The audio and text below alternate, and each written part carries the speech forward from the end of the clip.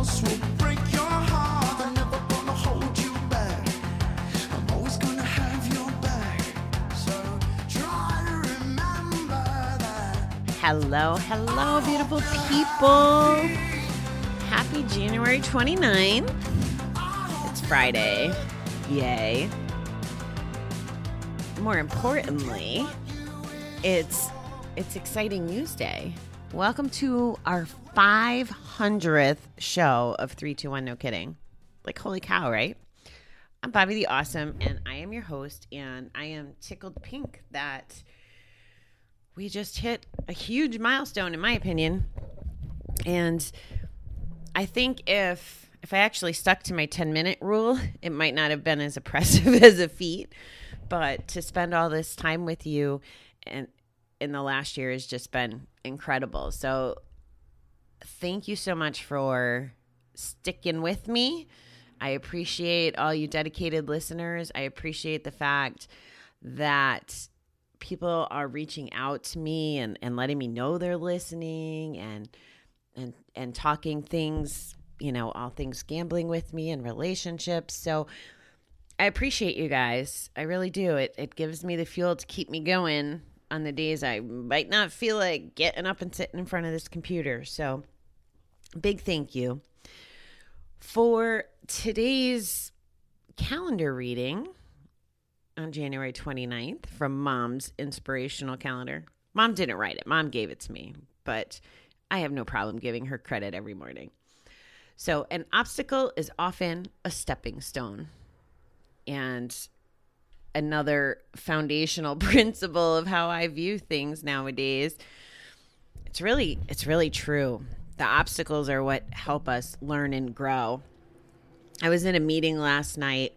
It was a coaching meeting for business, and I loved the teaching, because part of why I started my other podcast, the Recovering Entrepreneur Show, was because I see so many similarities between recovery and between business.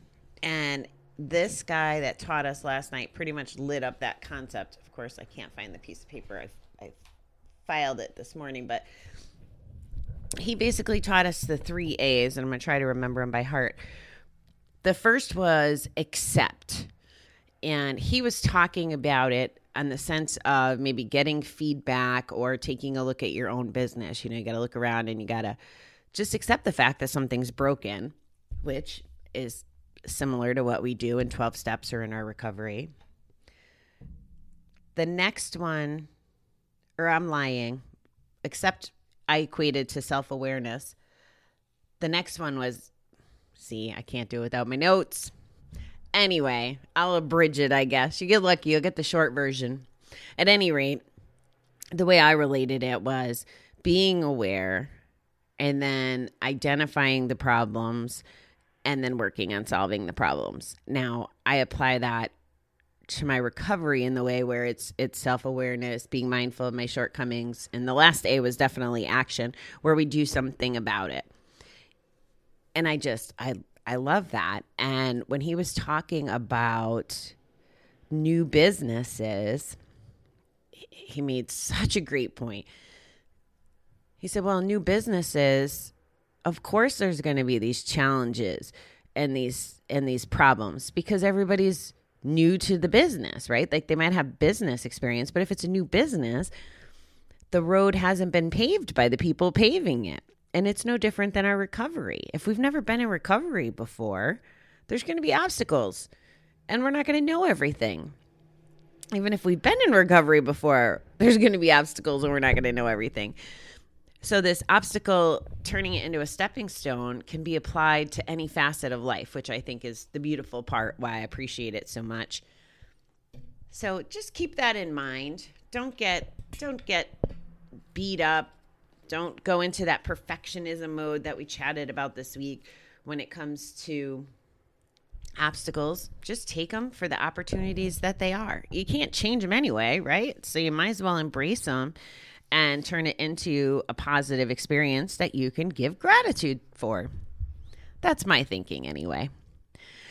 All right, let's do Oh, we got a long reading today. Here goes. Fernando de Rojas.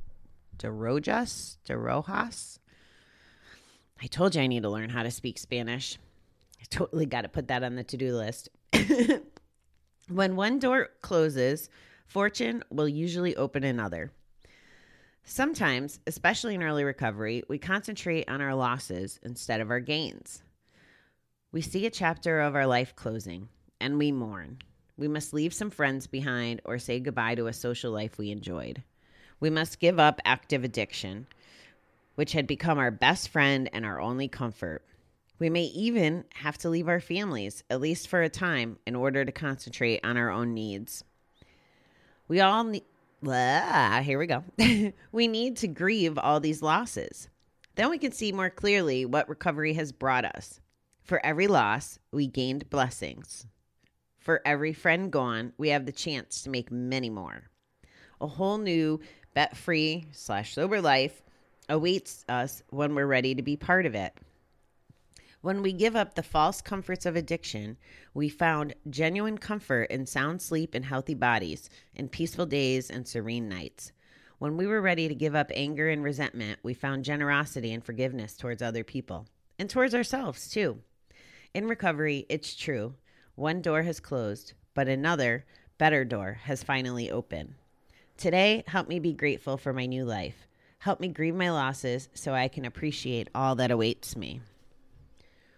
Oh, yeah. This, wow, is mind-blowingly true.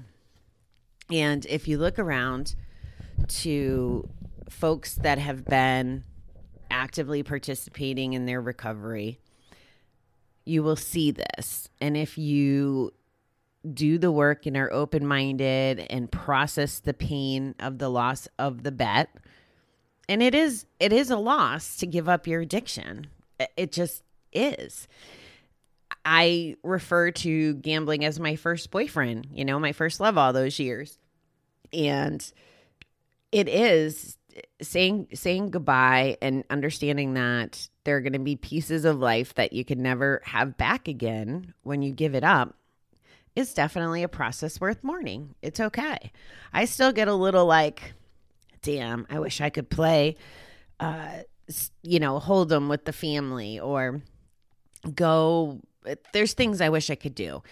And I can't. Like yesterday was 12 years of being friends with one of my girlfriends from Connecticut on Facebook, which means I've been on Facebook for over a decade, which freaking blows my mind. And I remember her prompting me to get on it. And I'm like, I don't need to do this. What's the point? Little did I know. But at any rate, she was one of my people that I would go to bingo with. And it wasn't, yes, I loved gambling, but it wasn't just about the gambling.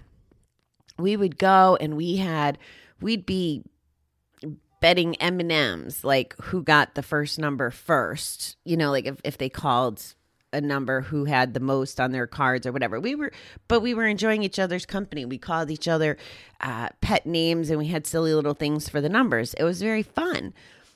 So yesterday when this thing showed up that we've been friends for 12 years, I put some of our old memories, our old little silly things that only mean something to her and I, which was my way of showing her love and appreciating and respecting our friendship has gone so long. It really wasn't about the gambling. It was about the memories. Well, I can never go to bingo with her again. That's the choice I make in recovery. At least that's where I stand on it in this moment. However, she's still in my life because we're that kind of friend. So you're going to have both is the moral of the story. And you're not going to lose everyone when you give up gambling. I wanted to call that out, and I love Jen. So, and I don't shout her out enough on here, but you can have a new life, sometimes with the same people, sometimes not. I mean, she doesn't say, hey, let's go to the casino to me, or let's go play bingo anymore because she respects my recovery. Now, if you have folks that aren't respecting your recovery and try to protect,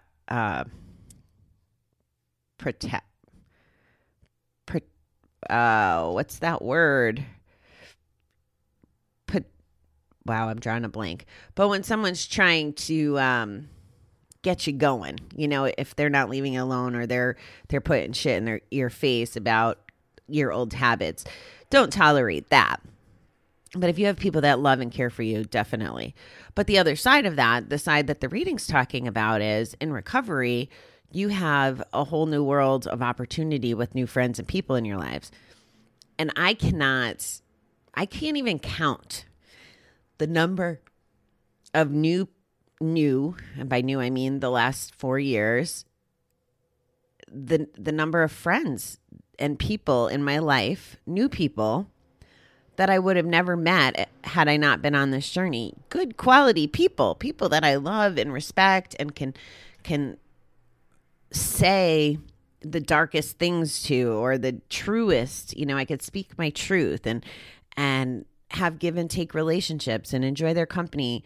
And it could be now, instead of sitting at a poker table, I'm going on a walk and getting some fresh air, things that are good for my body and soul and mind anyway.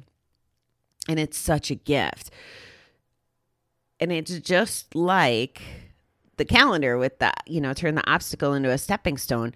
Your recovery is the same way. If you think about the addiction as the obstacle, it's a stepping stone to get you somewhere. That's how I view it for me and my new life.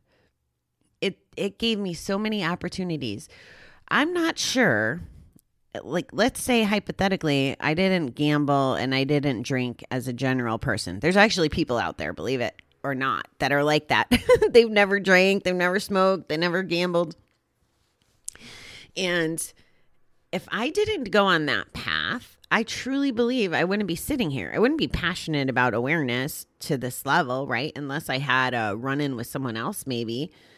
But the chances of that are probably pretty slim. But without my whole addiction journey, I would have never really seen how supportive some of the people in my life are. I never would have met a man that I fell in love with on the most craziest level that I didn't even know existed. And even that, right? That was another stepping stone. I learned from that. It wasn't an obstacle, but the breakup was an obstacle, but so much good came out of it. And it talks about, you know, forgiveness and letting go of the resentment. And that's what I did with him. And now he can be in my life and we can be friends and I want to say cordial, but it's not even cordial. Now he's like a recovery buddy. And I don't know that I could have balanced that relationship, right? My attitude, Bobby, the Bobby that used to be in relationships when she was gambling and had a lot to hide, was a lot more feisty and a lot more unkind, let's say. You know, like if I wanted, my attitude would want me to be correct or right. It would want me to win instead of get to resolution. All of that changes. And that's, again, another gift, right? Because I'm never going to have to be in a relationship that isn't balanced and doesn't like light me up inside. And it's the same way I live my life. Would I be traveling? If I was, you know, gambling still, would I have been traveling at Christmas? Would I be taking off next week to just run off to KC? No, I'd probably be running the grind, still working my 9 to 5 and playing the hamster wheel game of covering the losses and working to make more money, to lose more money, you know, the whole vicious cycle. So we do have an opportunity here. So I don't want to discount the fact that you could and should say goodbye, grieve the addiction. I think in rehab, we had to write a letter, we had to write a letter to our addictions. And it was very interesting. I don't want to contaminate your mind, but maybe sit down and write a letter to your gambling addiction. See what shows up for you. Say a goodbye letter. Sorry, let me be clear. Say a goodbye letter to your addiction. Write that down and see what comes out. I think you'll be surprised of both how freeing this is on the other side of it, but then also how much comes up for you. You know, like, how do you really feel if you said goodbye and you kicked kick gambling to the curb. What does that do for you? And that's the first part, right? Going back to those 3 A's that I can't remember exactly verbatim from last night is accepting that you have to say goodbye. That's the whole powerlessness theory in 12-step, right? Like realizing that we can't control it, so we have to say goodbye to it. So I hope that's helpful this morning. I like that reading. I like how there's some crossover between the calendar and the reading. And I hope that you guys have like a super fantastic weekend. It's supposed to be really cold here in the Northeast. It was 6 degrees when I ran out for my coffee. So I'm not looking forward to these next couple chilly weeks. Anyway, enjoy your weekend. Do something good. I am going to see 2 separate friends. I'm going for coffee this afternoon with the lady that does the meditation on Saturday that I've told you about, and that's Let Me Lead Meditation that we used to work together. And then I'm going to see another dear friend that I met in 2004. She trained me when I first got to the company that I used to work for. Oh, man.